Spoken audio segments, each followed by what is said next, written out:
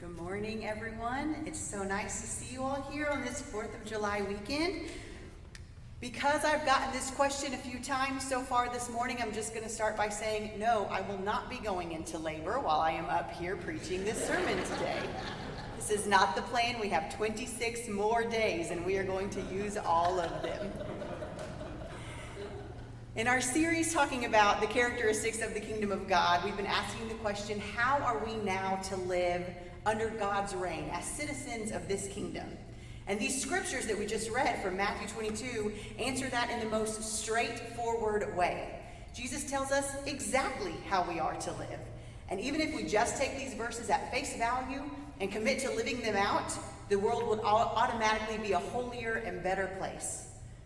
But I think these seemingly simple verses are a lot like those commercials that we used to see when we used to see a lot of commercials, where you see a product that they're trying to sell and you think, oh, this is a really good product. I think I'm really interested. And then you hear, but wait, there's more. Call in the next 24 hours and you can get this, a $60 value, completely free. And you think, ooh, they just sweetened the deal. I'm very interested. Now I should make sure I call in the next 24 hours. And then you hear, but wait, there's more. Call in the next 5 minutes and we'll throw in free shipping. And you think this cannot get better. That's what I think about these verses. At the outset, just at face value, they tell us how we are to live as followers of Christ in this world, by loving God and by loving others. But they basically pare everything down into our most basic, fundamental purpose for living as God's people in this world. And they are not overly burdensome, they're not overly complicated, and they're not impossible to fulfill. And that is good news. And I imagine that it was especially good news for the first century listeners, the children of God who heard Jesus say this for the first time, who had been striving for generations to love God by following the law, which was kind of difficult because there were 613 of them, and you had to obey all of them in order to be righteous.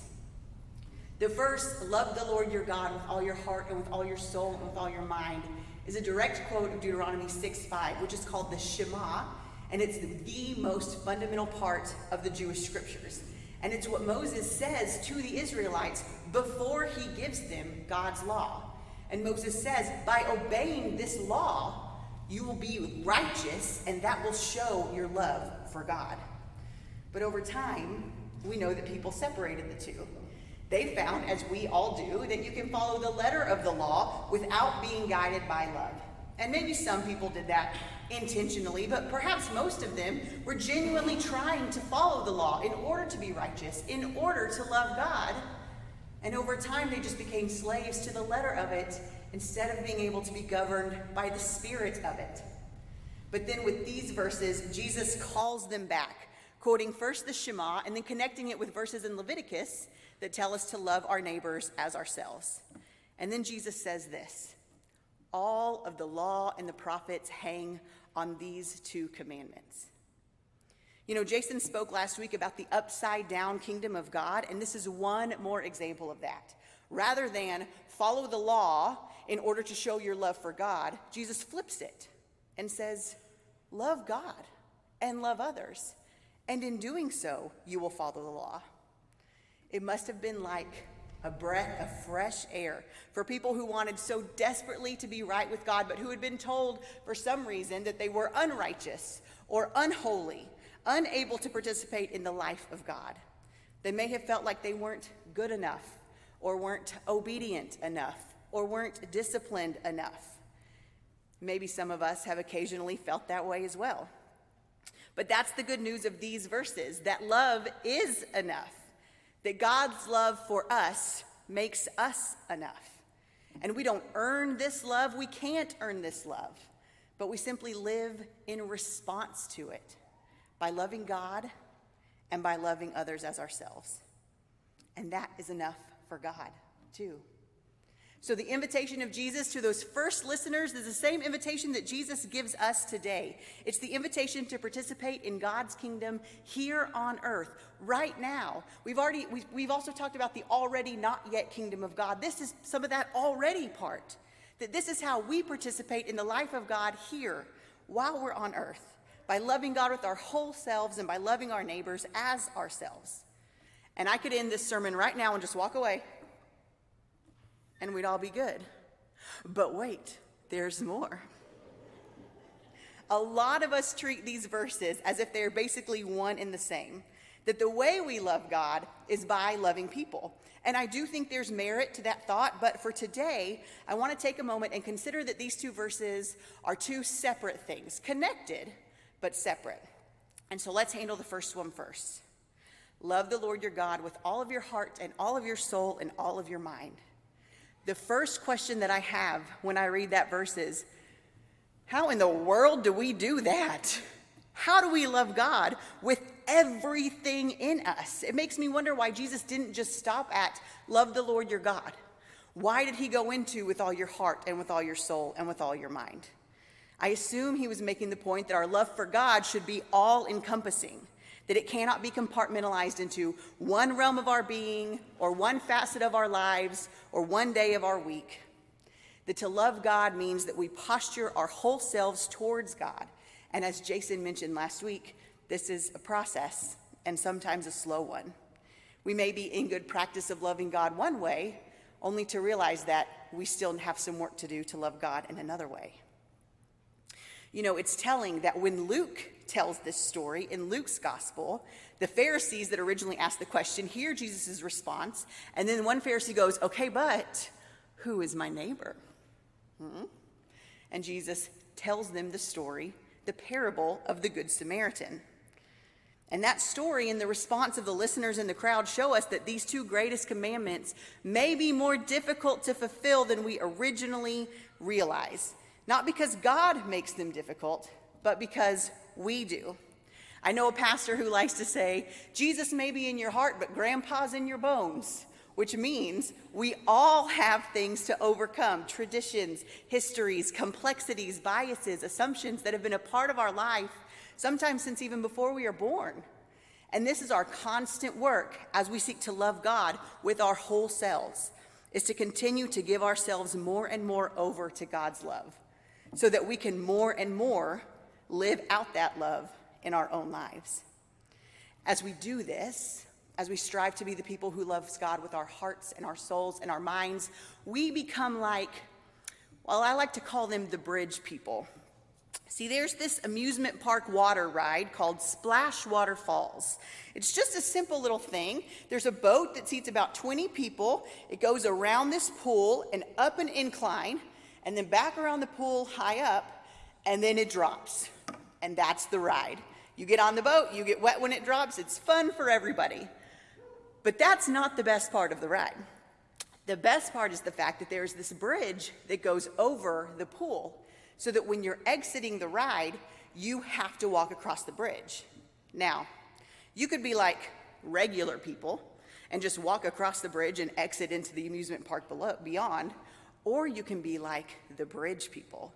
The bridge people are the ones that as they're exiting, they grab onto that railing and they brace themselves against it. And as the boat on the next ride comes down, a surge of water comes across that bridge and just soaks you to your core. You would get wet on the ride itself, but you would get drenched on that bridge. And seriously, your clothes, everything would just leak behind you for the next 10 minutes. Wherever you walked in this amusement park, we could just follow you. Because we know, because the water is just flowing out of you. This is what I think happens when we turn our attention to loving God with all of our hearts and souls and minds. We will get utterly soaked in God's love. And this is how I see these two commandments connecting. The first commandment functions like that surge of water on the bridge, soaking our lives in love that then pours back out of us, flowing in all directions, leaving a trail of love in the wake of our lives. And this is how we get from the first commandment to the second, to love our neighbors as ourselves. When we're soaked in God's love, we cannot help but allow that love to flow out of us. Or, since we're talking about love, I also like to think of it like rose-colored glasses. You all know what I'm talking about. When people first fall in love, they tend to see the whole world through the lens of that love. Everything becomes wonderful and magical and sparkly all over again. When I was growing up, my mom really got me interested in the Carpenters. Do you remember that music group? And they have a song called Close to You that says, "Why do birds suddenly appear every time you are near?" If I had a better voice, I'd sing it for you, but I don't. And Parker's down there, and it's too hard to get him up here. Why do stars fall down from the sky every time you walk by? When people fall in love, it's like they notice things that they've never noticed before. They're paying attention to the world in a whole new way. They see everything through the lens of this love, through their rose-colored glasses. And when we soak in and live out the reality of God's love, it's like we put on God's rose-colored glasses. We cannot help but see the world, God's world, and God's created beings in the same way that God does, which is through the lens of God's love. This is why Scripture can make such bold claims like, everyone who loves has been born of God and knows God. Or, if we love one another, God lives in us, and God's love is made complete in us. Our love for God is most clearly evidenced in how we love others. And since we're called to love God with our whole selves, without compartmentalization, that certainly applies to how we are called to love others as well. So, I'm going to ask you some questions that someone recently asked me, and that I'll be honest with, I'm still struggling with them a little bit. But I'm going to put them out here for you so we can struggle with this together. Here's our first question. How do we love God with our finances? We may regularly tithe, but if our love for God is not compartmentalized, then how am I loving God with the other 90% of my income? Furthermore, how are we loving our neighbors with our finances? How do our buying or spending habits show our love for others, neighbors that are both here and around the world? How do we love our neighbors with our driving? Ooh. When we're late, do we show the same consideration for other drivers as we do when we're not in a hurry? Does God's love influence our politics? Do we make choices on policy or candidates according to what's best for us? Or do those choices show a love of neighbor, again, both near and far? And furthermore, how do we show our love to the people who make different political choices than we do? Can we say that our love for God is evidenced in how we treat those that we disagree with? These are challenging questions, and they've definitely challenged me to rethink how I love God with my heart and soul and mind, and whether I'm effectively loving others as myself. But these questions lead me to one more aspect about these verses that I think we need to consider today. It's our final, but wait, there's more. In addition to being good news at face value, in addition to helping us know how to live like the soaking wet bridge people or how to put on God's rose-colored glasses, these verses also give us the metric by which everything else is to be measured. And that metric is love. Love is the essence of who God is. In fact, it's the only characteristic that Scripture claims in this way. We see other words used to describe God's character, words like faithful or merciful or just. But Scripture never equates those things with God, never says that God is justice, God is mercy. But the Bible does say that God is love. Love is at the core of God's being. Love is the reason that God is just and merciful and faithful. Love is what binds our triune God together in perfect unity, and love is what invites us into that relationship as well. So in God's kingdom, under God's reign, we know that love is the defining characteristic, the overarching theme. And as we participate in God's kingdom now, we are to let that love be our guide, our measuring stick, our metric for choosing what is good and right. We don't always know what to do. We don't always know how to think about something.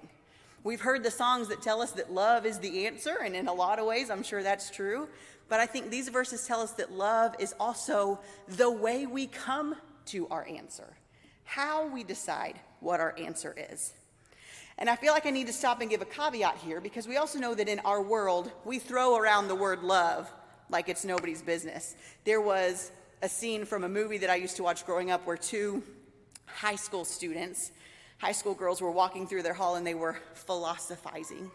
And one girl says, there is a difference in like and love, because I like my Skechers, but I love my Prada backpack. And the girl beside her goes, but I love my Skechers. And the first girl goes, that's because you don't have a Prada backpack. She's like, oh, okay. We use this word love for all sorts of things. So when we talk about letting love be our guide, letting love be our metric, we're not just talking about any use of the word love that we can throw around in our world. We're talking about the love that we see exemplified by Christ on the cross, the self-giving, self-sacrificing love of Jesus. In any given situation, we may not know the right answer. We may not know the right decision, but I truly believe that if we let that love of Christ be our guide, our metric that determines what decision we make, then we can't go wrong. Even if we do err, we will do well to err on the side of love. So, if we can be right or if we can be loving, we should choose love. If we can be first or we can be loving, we should choose love. If we can have our own preferences or our own comforts or we can be loving, we should choose love. May we be the people who participate in God's kingdom now, here on earth, by choosing to love well. May we be the ones who help set the record straight about our loving God and God's incredible love for this world. When people find themselves hurt by religion or by the church and they want to walk away, may we be the ones whose lives evidence God's love. May we be the ones who say, but wait, there's more. There's more room at God's table. There's more love to be had. In God's kingdom, there is always more.